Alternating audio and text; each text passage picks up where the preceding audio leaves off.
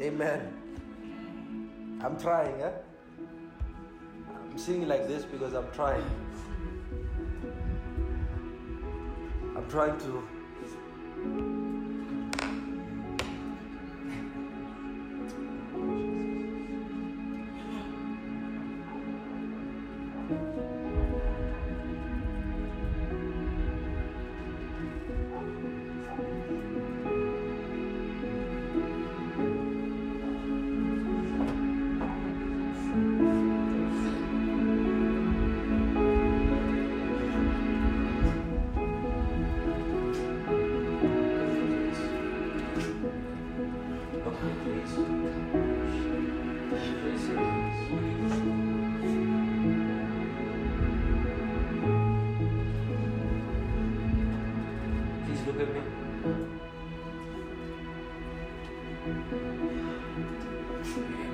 God is doing something in your lives, and He wants me to tell you that this is a new chapter.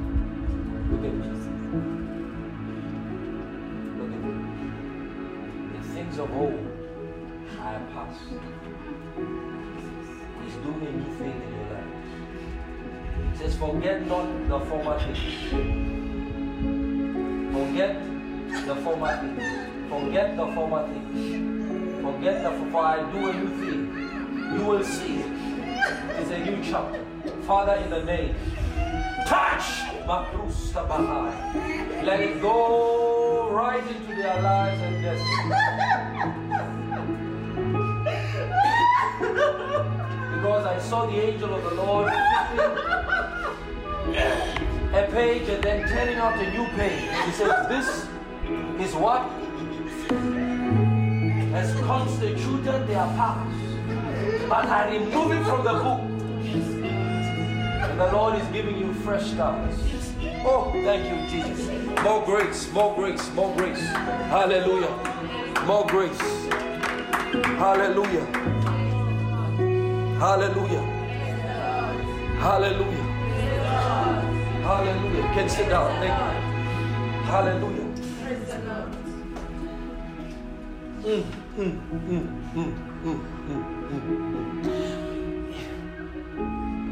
must stand up, right? If you've been believing God for something that has not yet manifested itself, you've been believing Him for a long time now, I want you to stand up, please.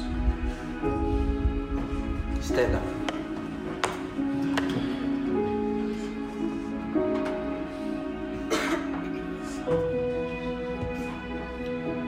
When we leave this meeting,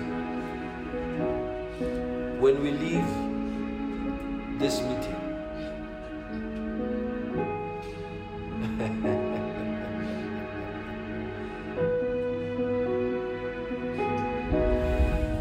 let me read you something.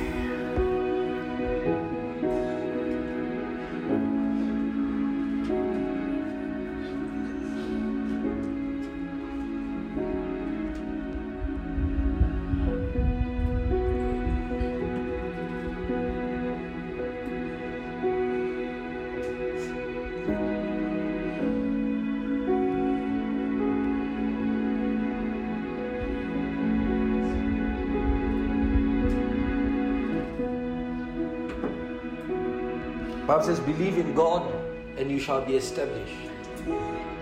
Believe in His prophets and you shall prosper. You have believed in God. He has established you in the thing that you have desired. When we leave this place, in the name of Jesus, may your faith see His results. May what you have been believing God for begin to materialize before your eyes. And I ask the Father, do even more abundantly above what you have asked or believed or thought or prayed for. Under this atmosphere, under this cloud, under this anointing, I speak as a prophet of God, and every angel assigned into these lives, I command a return.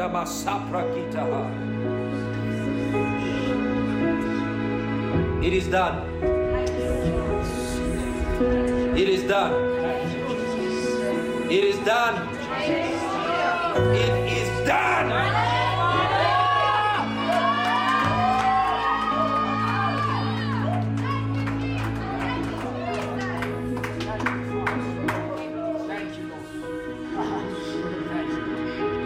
It's done.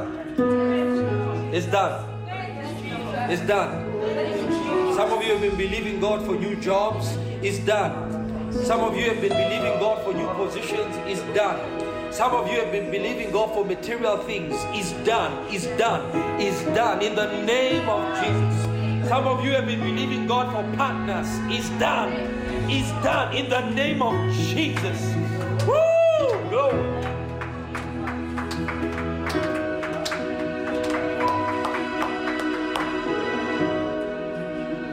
It's done. It's done. It's done. It's done.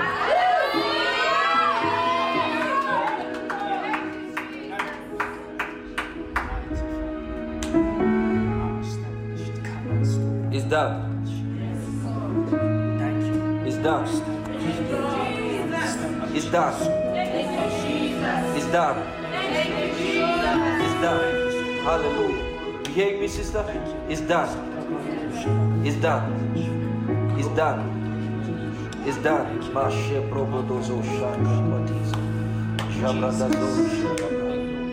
The Lord is telling me,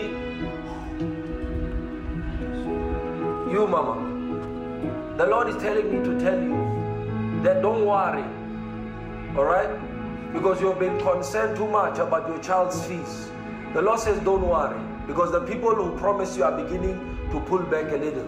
But the Spirit of God is telling me to tell you that He will bring in other people to supply your cause. All right? You know what I'm talking about. You know what I'm talking about. Do you know what I'm talking about? With regards to your daughter's fees, do you know what I'm talking about? Hallelujah. Praise God. It's done. It's done. Is done.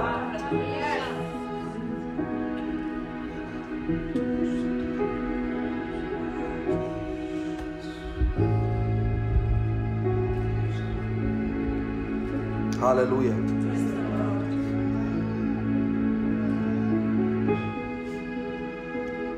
Thank you. Thank you. Just thank you. Lift up your hands and thank you.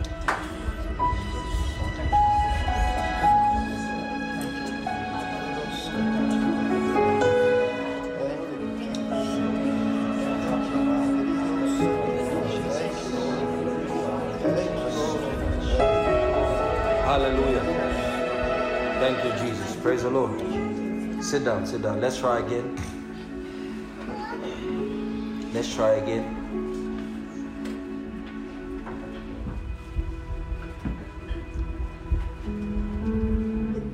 I hear the Spirit of God saying, the spirit of the accuser is silence. I don't know what's that for, but it says the spirit of the accuser is silence. There have been voices, they have been railing themselves against you, accusing you. That spirit is silenced. Jesus. Probably somebody here knows what I'm talking about. That spirit is silenced. Thank you, Jesus. Hallelujah. Praise the Lord. Let's try again, okay? Hallelujah. 45 minutes, okay. 50 minutes. Let's try and get something out. If we can't, we can't. Right? I'll try again. So, 1 Peter chapter 2.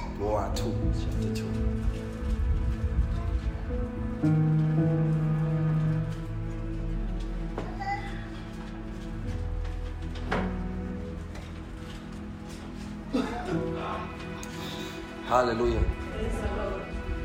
So last week didn't happen because I don't know what happened last week. So whatever happened.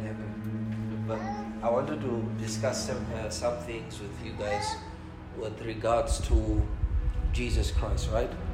And I think I touched a little bit of it on Tuesday, but I want to re-emphasize certain points that I think would help us. Remember when we started dealing with the series on the first and the last Adam, we said several things concerning the first Adam, right? And one of the things I said to you was that man was created to be king, and God had given him a domain that was earth, and he forfeited that domain when he disobeyed God. So it tells us that whenever we go against God's commands, God's instructions to our lives, whatever area he has given us authority or jurisdiction over, it loses its power. So we lose authority in the area of our disobedience. So you can never have authority in an area where you are disobedient in. Okay, now the Spirit is speaking. Thank you, Lord.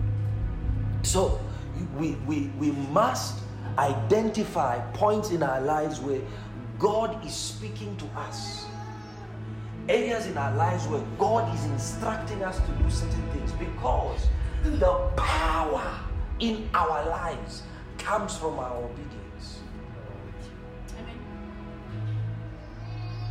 So many Christians think that it is an automatic expression of authority. So they pray and nothing happens. They ask God, nothing happens. Yet they forget that the power given is only exercised as far as we are obedient. So God measures the realm, the dominion, and the domain in which we can exercise the power. Remember, he says you shall receive power after that the Holy Spirit has come upon you. So that power is resident in the Holy Spirit. That's why I said to you that Jesus Christ was greater than Adam because he had the Holy Spirit. But he was not greater in that he had to go through the same processes. So the greatness is what gave Jesus distinction from Adam. But they are similar in that they had to follow the same pattern. So Adam must obey. Jesus must also obey. When Jesus went to John, John said, "You must baptize me." Jesus said, "No, suffer it to be so now, that we may fulfill all righteousness." And the first thing the Spirit of God does is that He leads you. So we see Jesus' total yieldedness to the Spirit of God when He allows Himself to be taken where the Spirit wants Him to go.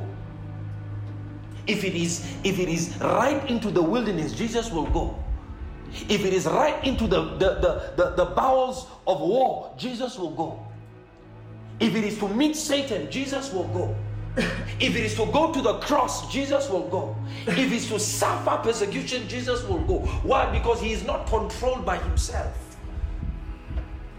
So the power in his life is derived. Remember, he says, the works that I do, it is not I that do, but my Father in me. It was the power he got from his obedience. You follow that?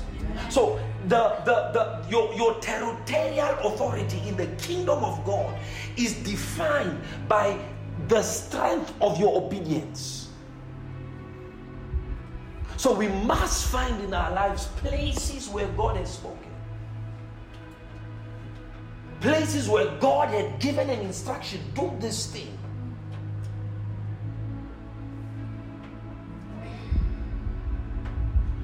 That is the power of Christianity. That's why a man like Enoch could bypass the law of sin to go into heaven. Amen.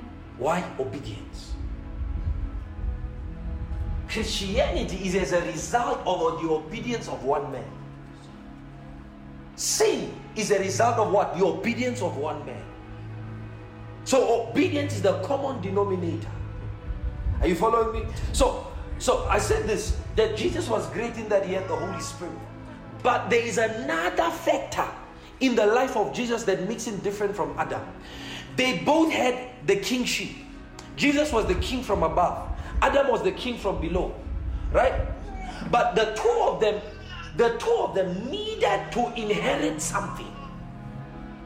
So it was in God's plan that in a time to come, Adam would inherit an office that will legalize him to sit and function in the power of God. And that is the power of the priesthood.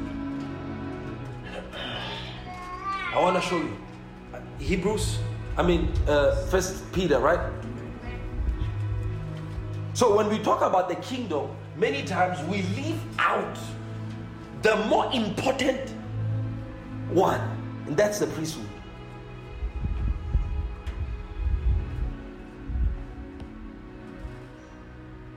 We there? Yeah. All right. Verse 4.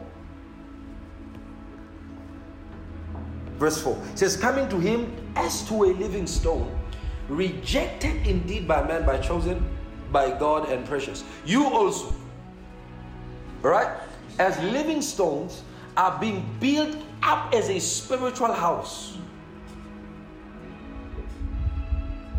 A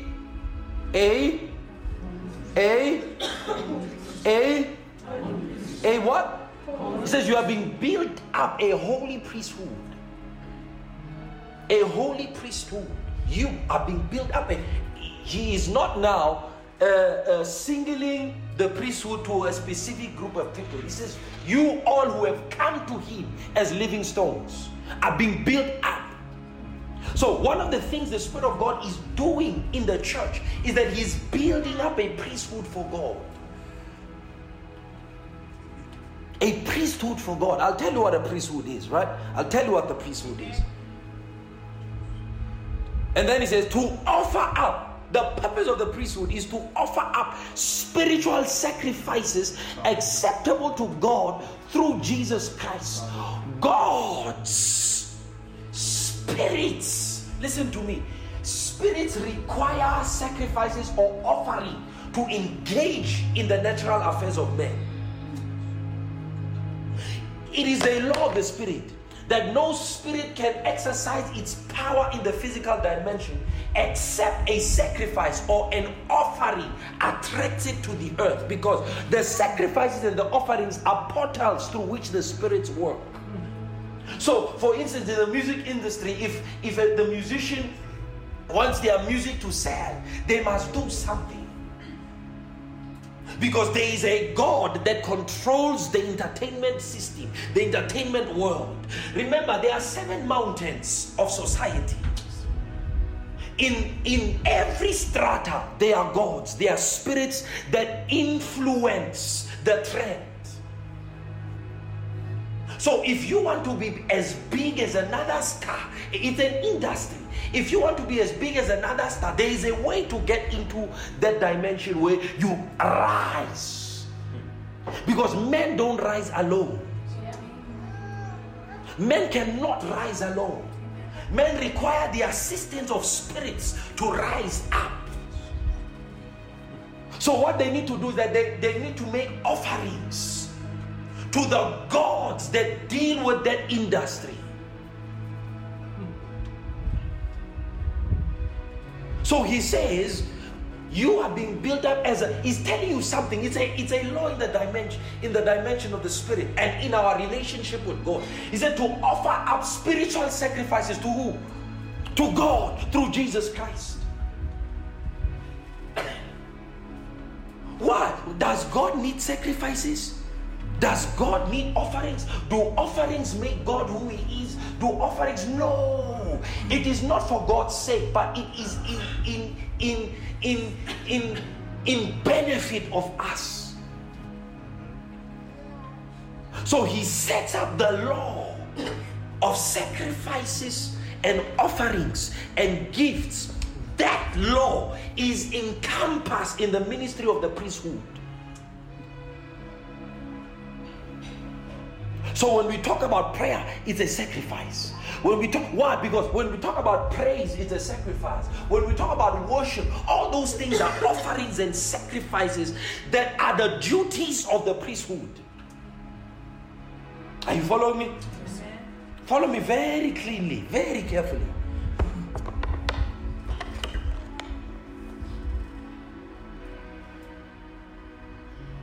Verse number 9.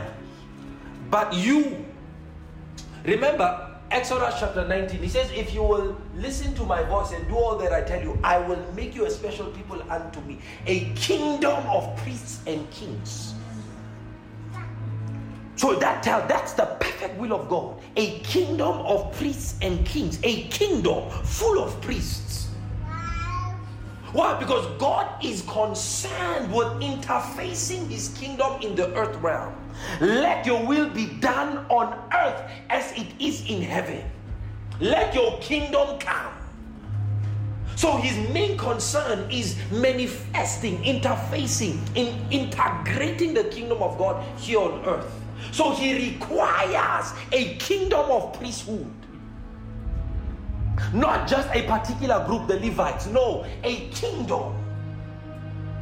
In other words, the entire kingdom populated with priests.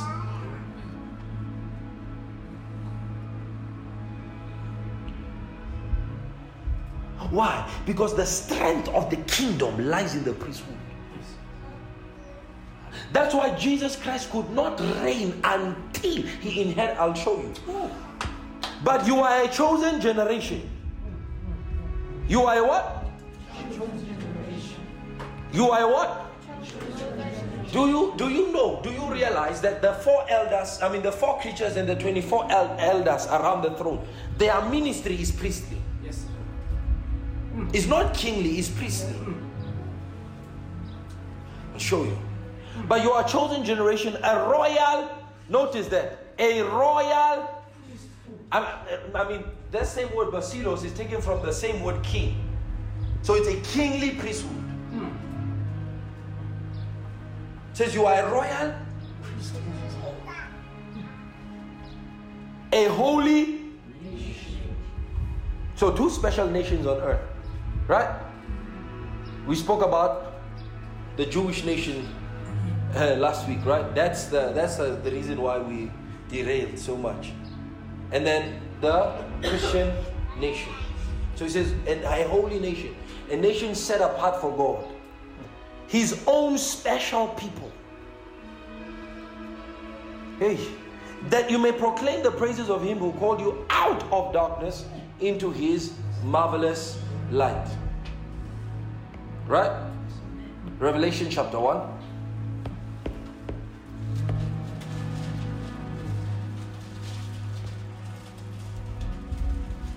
There's a reason why there's no force, there's no power, there's no vitality in our Christian experience.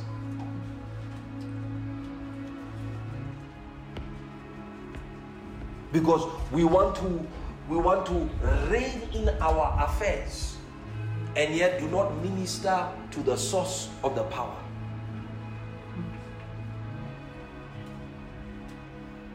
That's why every power that is exercised in the name of Christ without a devotion to Christ is what we call occultic power. Because it is power that does not derive from God. It does not derive from your service to him, your communion to him.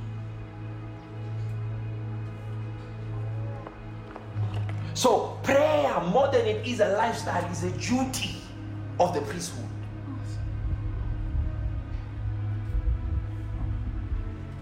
Every single morning, the priest would have to go into the holy place and bring and clean the wax of the lampstand and purify and put on it. The fire, the Bible says, should never come up. Revelations, let me show you this. Now, Revelation is the last book of the Bible, right? Chapter 1, verse 5. He says, and from Jesus Christ. Okay, let's read verse 4 so you can understand what he's saying. John, to the 7 churches which are in Asia, grace to you and peace from him who is and who was and who is to come, and from the 7 spirits who are before his throne, and from Jesus Christ, the faithful witness, the firstborn from the dead.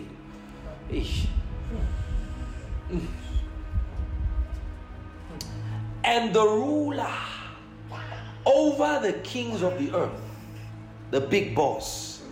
See that? Jesus, the big boss.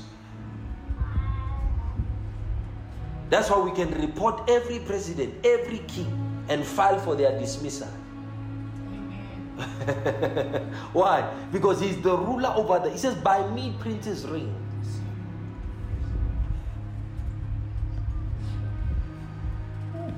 Here's what's a problem in Christianity, right? A major problem in Christianity is a blindness to spiritual reality. We read the Bible or we engage in our Christian walk as something we do religiously. It has not been actualized as a life to us. So we read things like this because they do not correlate with our daily life. We think, no, this cannot be so. But what the Bible is there for is to expose you and bring you into a reality that you have not been previously exposed to. For instance, some of you have never been to the United States, right? I can tell you all day long about the United States, what street, what city, what state, and so forth. But if you have never really been there, it would not resonate with you. But what the discourse can do is that it may give you a picture and stir in you a desire that maybe one day to go there. You following me? You have never been there, but because I've been there, I introduce you to another reality that you don't know, because maybe you might have only been exposed to Mamelodi, right, on El Mafias.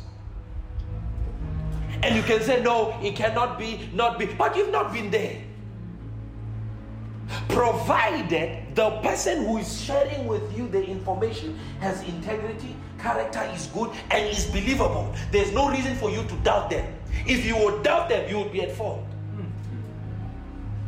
So the Bible was written to expose us into kingdom reality, the nature of God. That's why Paul says, I am praying for the spirit of wisdom.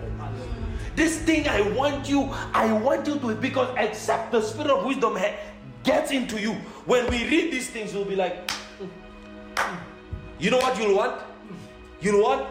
Come power, change the storm, change the rain, come down. That's what you'll be wanting. You'll be wanting, change my circumstance now. Pray for my healing. Pray for my finance. Pray for my, why? Because your reality is bound to these elements. So because you don't know any other reality than your finances, your marriage, your friends, your what, all your prayers, all your life is geared around this. But what God wants to do is that He wants to elevate your consciousness, elevate your believing, because once your mind is exposed to the reality of God, what begins to happen is that your soul begins to superimpose on these things. That's why Jesus lived not one day without thinking about what to eat, what to wear, where He's going to drive. Every time there was a need, what He needed appeared or made itself ready to Him. When He needed a boat, there was a boat. When He needed a house, there was a house. Why? Because His mind, His consciousness was glued up to a reality that's more powerful than this physical changeable dimension.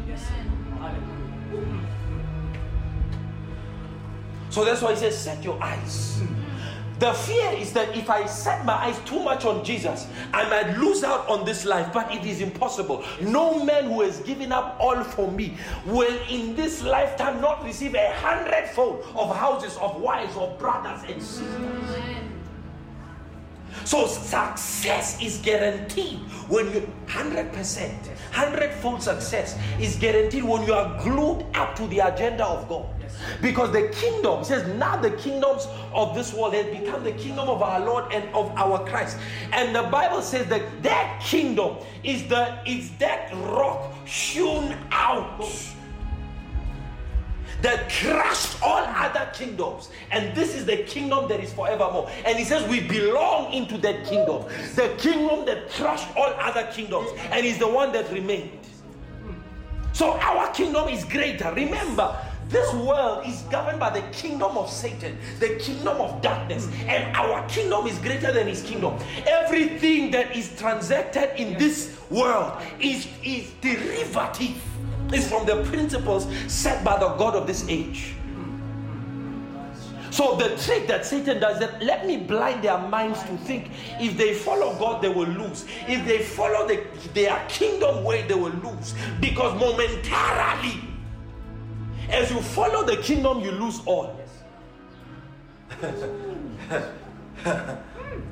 When the king said, when that rich young man came to Jesus, he said to him, what? He said, Master, what shall I do to gain eternal life? Jesus says, to do all the content. He says, I've done them since I was young. Then Jesus looked at him and said, one thing you lack, give all you have and follow me.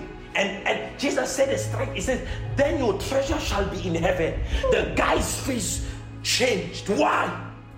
Why did it change? Because he was too attached. And he changed and turned before time. Because after the guy left, Jesus told him, no man who gives all will not receive 100-fold of what is given. So the principle is that when you follow the kingdom, you lose everything. Why? Because God wants to give you true riches. True life. Any man who loves his life, he said, will lose it. Any man who loses it will gain it.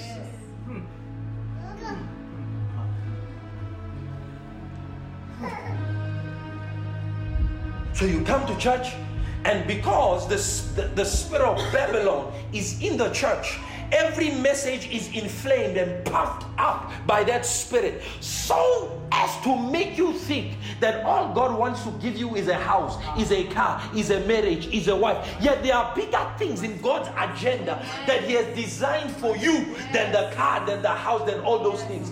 Satan is a master strategist. He must keep you in this level to beat you.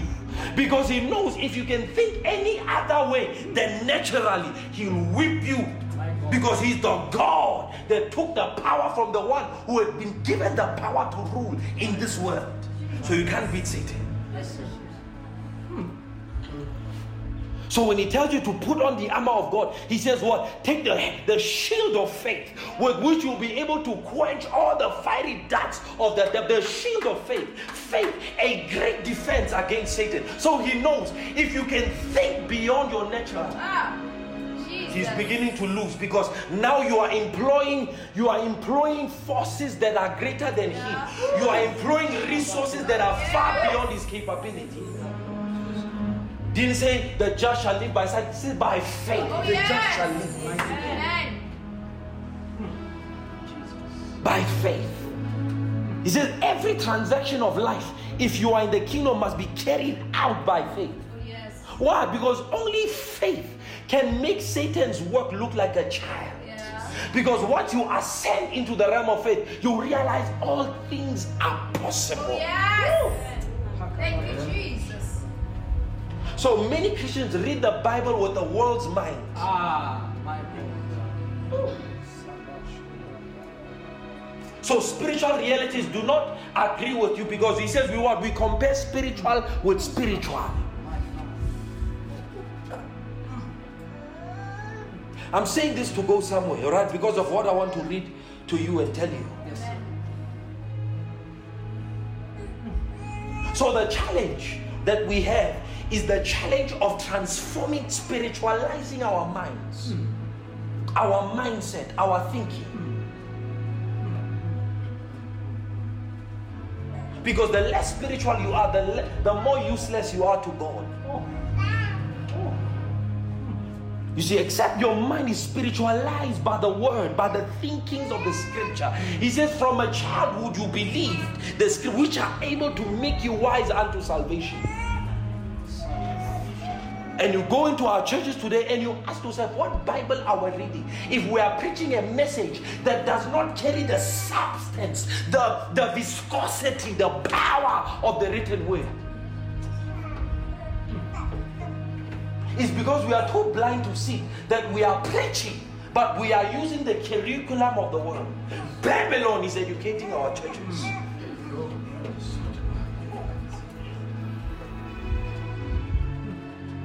So you read things like you are a royal priesthood, and somebody says, that's too superficial. We need something that's relevant for what I am going through right now.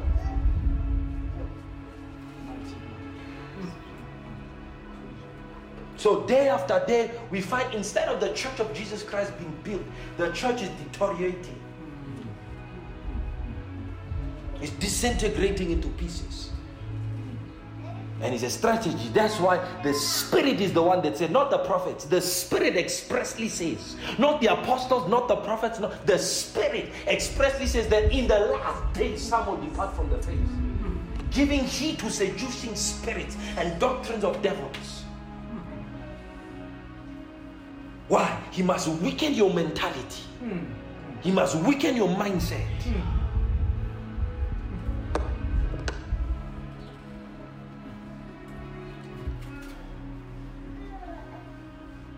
And make you feel as though the word that you believe is useless in comparison to the wisdom of the world that is in existence.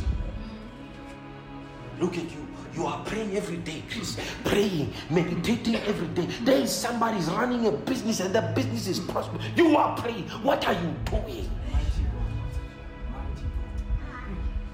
So the wisdom of the world ends up being attractive to you. To the point where you begin to relegate and push back your duties as a priest in God's kingdom, because you do not understand the honor that comes with what you are doing.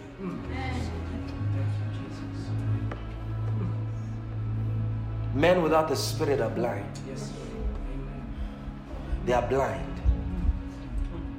And that's the truth. Babylon is educating the body of Christ. He's using the Bible to educate them. Satan used the Bible to tempt Jesus.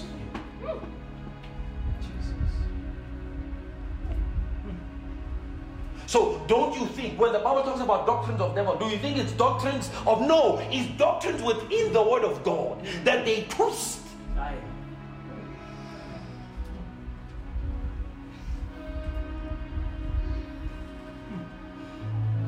It says using the grace of God for lasciviousness.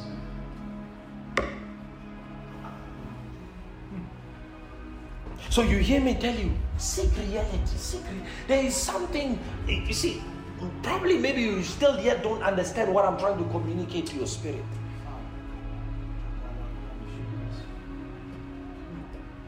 Because the struggle of life is not what you are facing. The struggle of life is what you don't know. What you are facing is obsolete. Because knowledge is power over crisis, over circumstances. There would have been a problem if Jesus did not know how to walk on water that night. But because he had a knowledge, what was a problem to one was not to him. There would have been a problem if Jesus did not know how to multiply the bread and the fish. It was a problem to the disciples. He said, send them away. Send them. Jesus said, feed them. He says, how can we feed them? Even if we can take a year's wages, we still not feed this much people. Then he says, what do you have? He knew something. Because the Bible says he knew what he wanted to do. It's not what I'm going through that's the problem. It's what I don't know.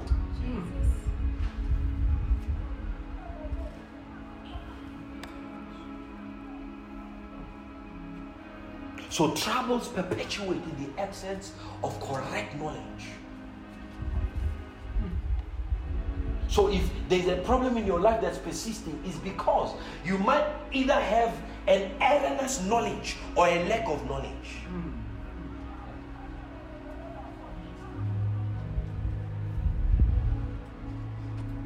Jesus said, if your father can feed the birds which do not toil nor reap, or the grass of the field which today is and tomorrow is burned, he says, how much will he feed you, O ye of little faith? He's telling you something. He's pointing you to something, that the reason why there is no supply in your life is due to a lack of faith, a lack of the apprehension of God's love.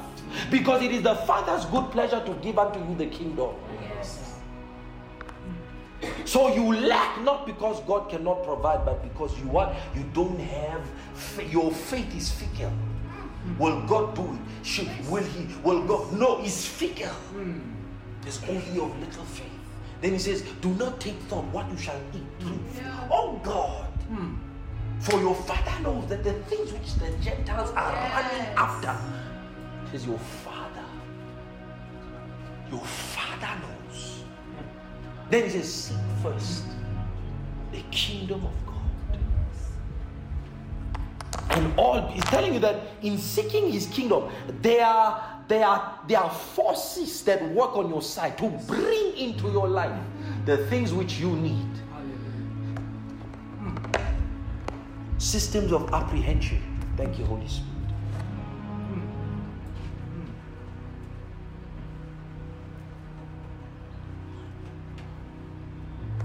I told you that because I wanted to read you this. Sorry if it was a long way around. And some of you here, let me warn you. God cannot be mocked. God is not foolish. God is not stupid. If you take God's word and trample it underfoot, Shabali Tratasaya. What will come to you? He says, okay, maybe I should give it to you scripturally.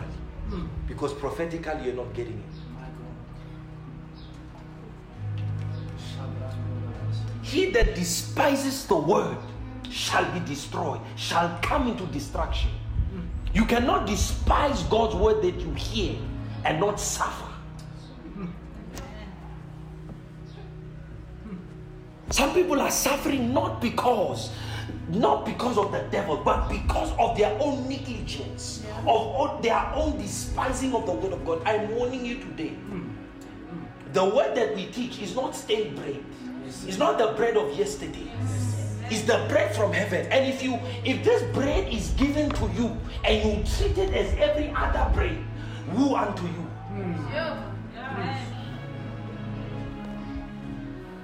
It would have been better that you have not come into this ministry and heard the word.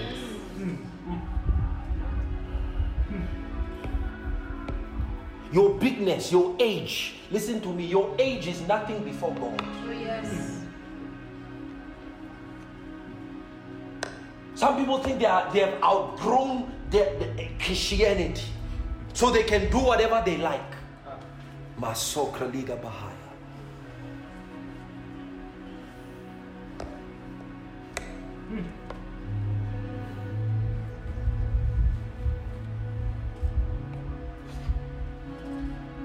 There is sin by weakness, and there is sin by choice. The sin by choice is what's judged. Says he that knows the thing that he's doing is wrong and is condemned in his heart and continues to do it. He says he's sinning.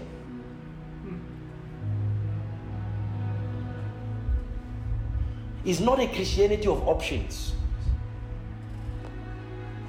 Ask CEO. Christianity, ask CEO. This is not denominational.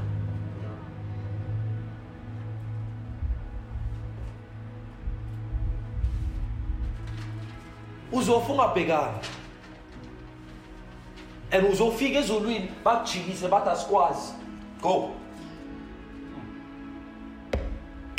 He that despises, let me tell you what the word of God does two things in your life. The word of God does two things in your life. It will either produce healing or sickness. You didn't hear what I said? I said the word will produce it.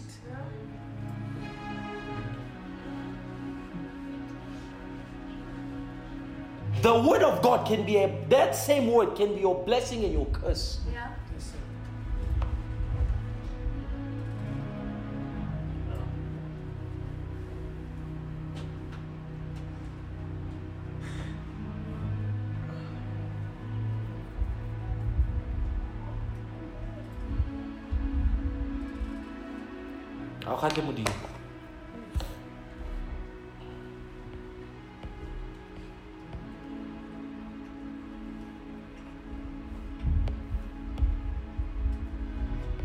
He that despises the word shall be destroyed.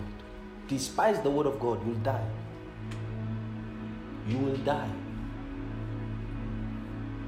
Utlwa motho ba re o tlhabile ke nalete ago. Njalo ba re o tlhabile ke nalete ago. O go tlotse ha itri ha.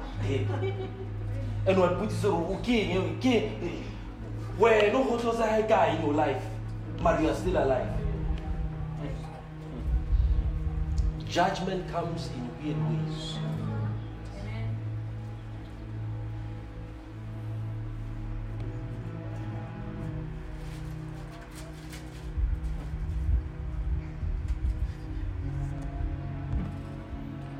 Hallelujah.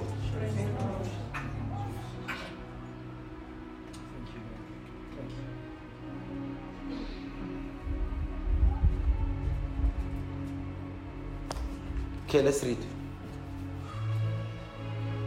Hallelujah.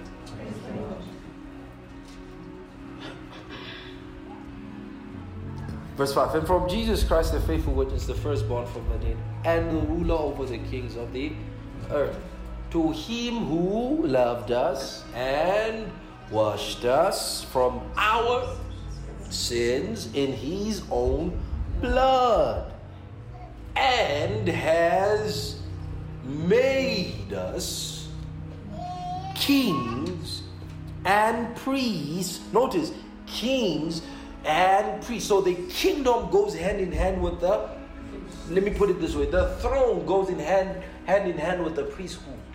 The strength of the throne is the priesthood.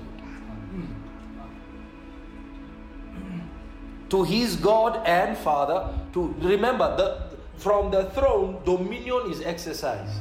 So the strength of that dominion comes from the priesthood. And glory and dominion forever and ever. Hallelujah. So he's made us kings and priests. So in the spirit, as far as God is concerned, we are kings in his kingdom. As far as he's concerned, we are priests in his kingdom. We are the only priests, not high priests. Only priests. I'll show you a mystery in a few seconds. We are the only priests in all generations allowed right into where God lives.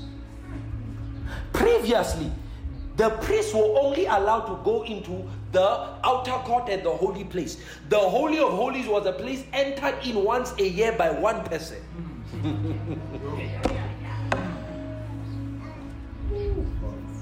Let's get into this thing.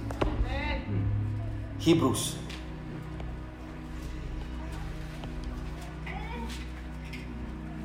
The most powerful thing on earth. If you are this thing on earth, you are a terrorist in the spirit. You know what the Bible says about Moses? Moses was a terrorist. Have you ever read the scripture? The Bible says he terrorized the nations. Moses. What's somebody who terrorizes? Yeah? What is somebody who terrorizes? What is somebody who terrorizes? A terrorist. So Moses was what? A terrorist to other nations. Moses. Why? Because only Moses in the Old Testament demonstrated the fusion of the priesthood and the king of the throne. Remember, when God met Moses, he said, "You shall be as God to your brother." God said that. He says, "You shall be as God, and he shall be your prophet." But then when he took them out, God did something. You never hear of Moses being called the high priest. But Moses could go into the Holy of Holies. Moses did not need the ceremonial washings and cleansings that Aaron needed. What was wrong with Moses? Because Aaron didn't even meet God face to face. Moses met God face to face. He saw the similitude, the form of God. What was with Moses? Yet you don't hear the Bible saying Moses was what? A high priest. The Bible calls him what? The man of God. Hey. That same man of God was able to produce the authority of the kingdom and also interface between God and man. Now you're getting what the priesthood is. The priesthood is an interfacing of the spirit dimension into the natural. Moses showed Israel who God is by the miracles that he produced and the words that he gave. Without the priesthood, there is no interfacing. There is one mediator between God and man. The man, Christ Jesus. So he interfaces the spirit dimension and also what? The natural dimension. So he is both at home in both dimensions. That's the power of the priesthood. The ability to access God and access men. In accessing men, you are helping them, but helping them from the resource of the God you can access. So the priesthood, when we talk about the priesthood, we are talking about the ministry of access. Are you following me? The ministry that allows you to access God. Remember, only the high priest could enter where the ark was, where the glory and the mercy seat of God were. You following me? But now we say we are kings to God and priests to God. So we have a greater dimension of access than the four living creatures. They are around the throne. We can go in here. They are before the throne. We can sit on the throne. We can sit on the throne because our access has been made possible by not only our priesthood but our kingship. So he says we were dead, but now we are seated together with him. The reality can only be brought to fore by the priesthood.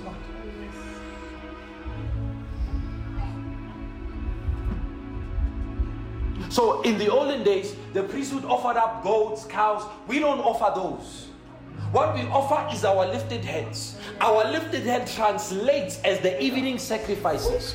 What we offer up is the fruit of our lips, making glorification to his name. Our lips therefore becomes our bulls, our cows. So if you want to slaughter a cow in our generation before God, what do? You go before God and you say, Father, in the name of Jesus. As you are doing that in the spirit, it is like what? It is like a burnt offering being burnt and ascending as incense.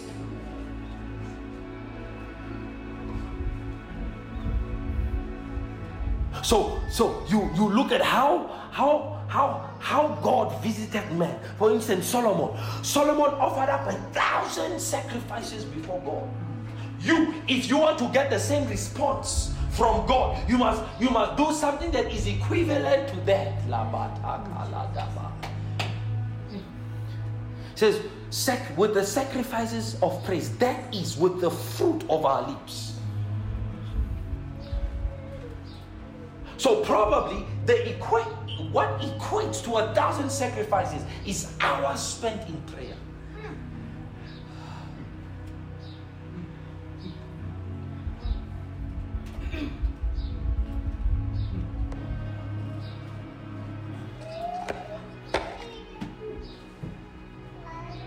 So your Christianity consists of your responsibility in the kingdom as a king, but also as your duty as a priest. Hebrews chapter 5.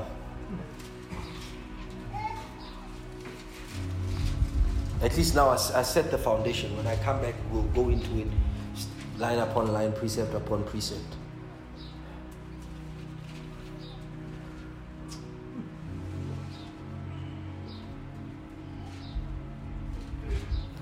Hallelujah. Yeah. Praise Jesus. You there? Verse 5. Chapter 5, verse 5. Hallelujah. So also Christ. So okay, let's read from verse 1 so that you can get this thing. Right? Verse 1 says, for every high priest taken from among men is appointed for men in things pertaining to God. You see the responsibility of the priest? He says he's taken from among men. In other words, he's chosen from among men, right? For the people, right? In things pertaining to God. You see that? So God takes him and teaches him, shows him his things so that he can show the people. Why? Because at that time, the people did not want God. They said, hey, when they heard his voice, sit down thinking, when they heard his voice, they said, hey, Moses, we are fine, huh? We are okay. You will talk to us. This voice, we are fine. Let him speak no more. Yes, when God said to Moses, when Moses went to him, he says, what the people have said is a true thing. That's what he said. Then he said, I will raise another prophet among them who is like you. And I will put my words in his mouth. And if they will listen to him, that's why prophets then were dangerous. That's why, notice I said then. Now, there are a lot of factors. Because now it's just a title. But who can be greater than the one who sits on the throne? And every Christian is the one who sits on the throne. How can that prophet be greater than? So, you understand? So, for every high priest taken from man among men is appointed for men in the things pertaining to God. Right? That he may offer what? Both gifts and sacrifices for sin. So the priesthood also stood in between God's judgment for sin by offering the gifts and the sacrifices. See why prayer is so important? Amen. See why prayer is so important? Amen. Because without prayer, sin prevails. Because there's no incense. So because there's no incense, the breach is open, sin prevails. So in every city, every family, every nation, where prayer is not offered up enough, you will find that there's a degradation. He can have compassion on those who are ignorant and going astray. He can. Doesn't mean he will. You get that? He can. That means there's an ability to. Doesn't mean he will. On those who are ignorant and going astray, since he himself is also subject to weakness. Because of this, he is required as for the people, so also for himself, to offer sacrifices for sin.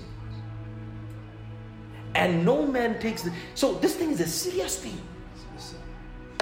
Imagine Mr. Bali, right? You just sin, okay? You just seen a big sin back then. You just seen a terrible sin. Your sin could not be atoned for by you. That means you could not take a bull or a goat and slice it open and burn it up and off. You couldn't. If you had done so, God would not respect it. Because he says to do such a thing is an honor. Not only was it an honor, it was serious danger.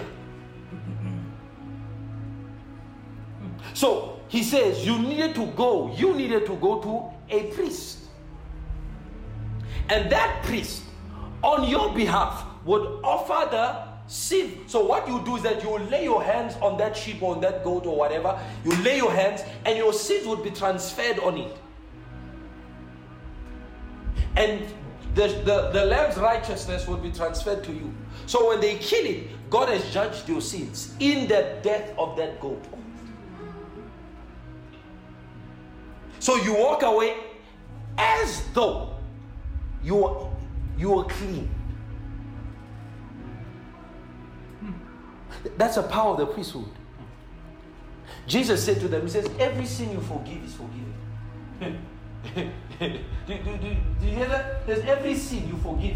Then he says every sin you don't. He's not talking about I forgive you. He's talking about Christ. And that's where the Romans have taken it from. You know that confession, absolution. That's where they've taken this doctrine from. But they have used it for their own benefit, because you have to pay penance. Again, for absolution. Imagine you have to pay penance for absolution. Absolution means forgiveness of sin. So you have to bring in something, and when you go to confess, you confess, and then the priest will say, do you want me to absolve you, my daughter or my son? And you'll be like, then he will say, you know what the Lord requires, and you take out something, and then you say, you are absolved. That's where they got it from, right? But they twisted it. But Jesus said, he gave the apostles authority to, the same authority. Only, remember, when Jesus walked, he says, your sins are forgiven you. And they were healed. Your sins are forgiven. And they were healed. Now the same power to forgive sins, he gave to the apostles. Imagine. And if you keep, he said, nah, your sins are not forgiven. You'll die.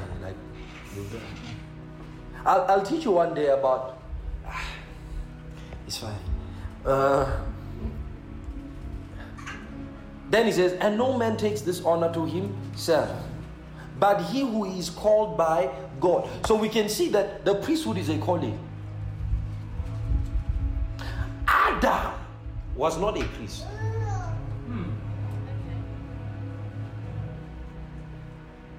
Would God have called him to be a priest? Probably. But he was not. He says, but he who is called by God, just as Aaron was. So go find out how God called Aaron, then you will know who is a priest. So also, now notice what he's doing. He's comparing Aaron with, time is up.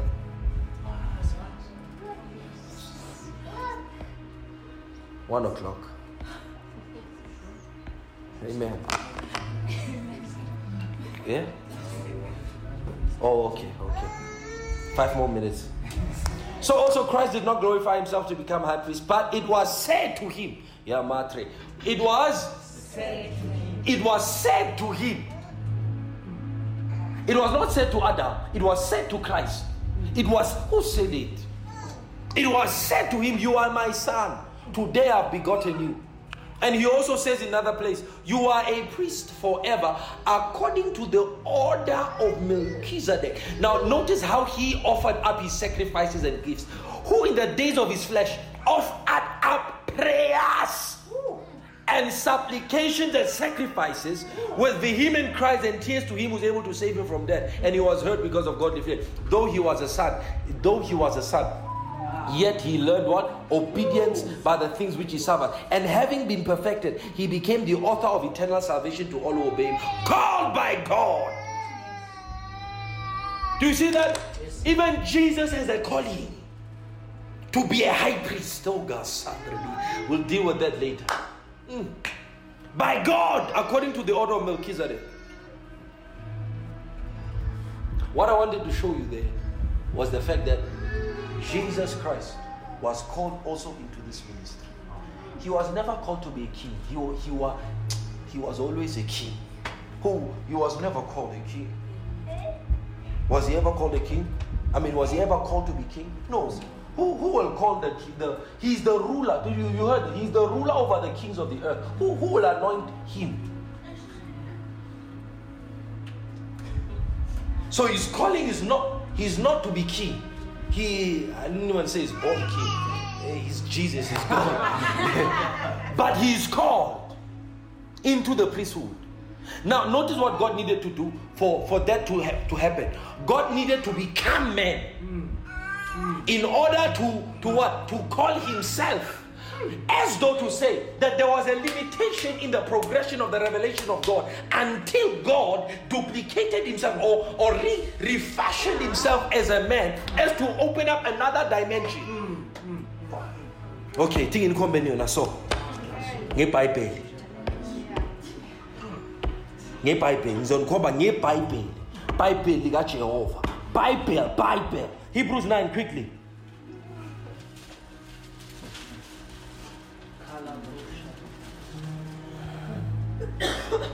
Verse 6. Now when these things had been thus prepared, the priests always went into the first part of the tabernacle, performing services. But into the second part, the high priest went alone once a year, not without blood, which he offered for himself and for the people's sins committed in ignorance. Now listen to verse 8. The Holy Spirit indicating this. The Holy Spirit indicating this. In the high priest, remember, the priests went in every day into the first part. The second part, only once a year. The high priest would go, and not without blood, and with strict rules, once a year. So you'd go in once a year. They would go into the two parts. Follow me.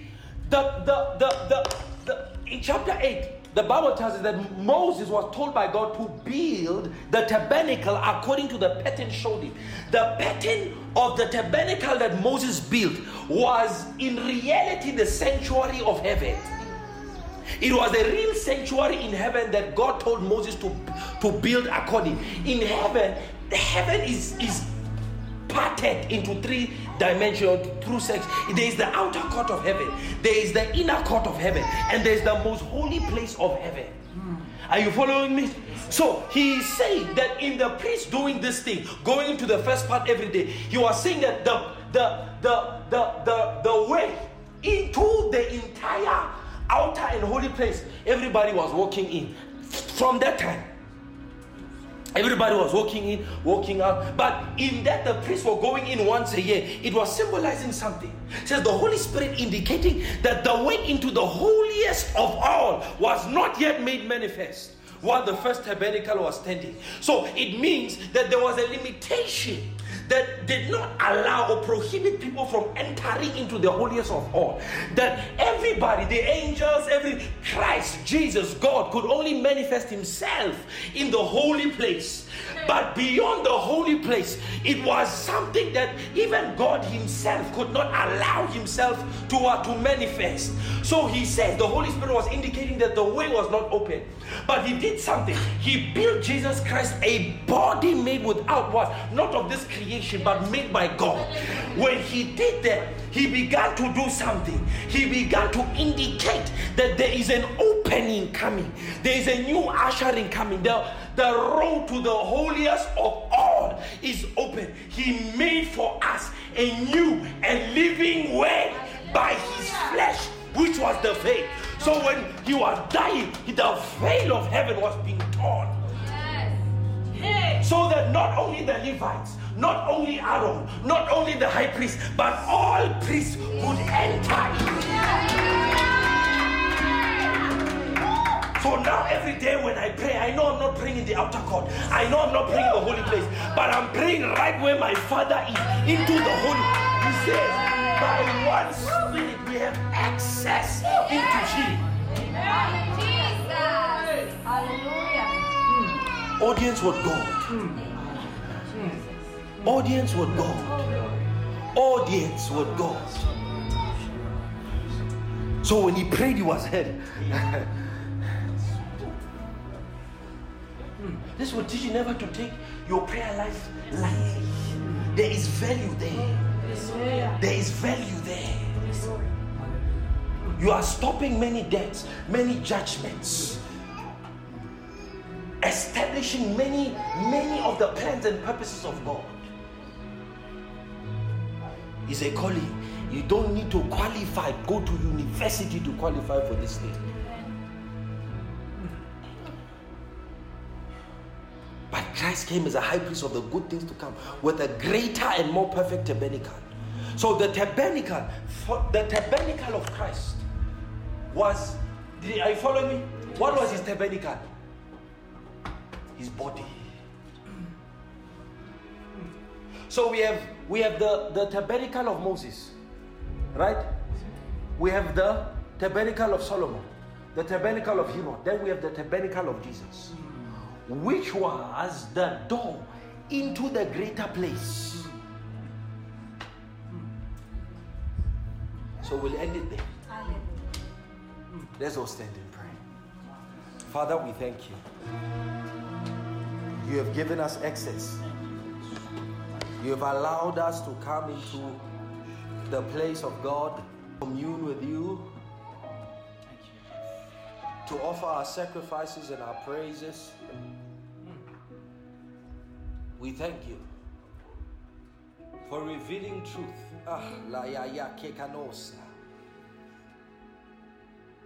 And reality into our lives.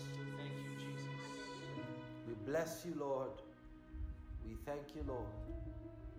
In Jesus' mighty name, we pray. Amen.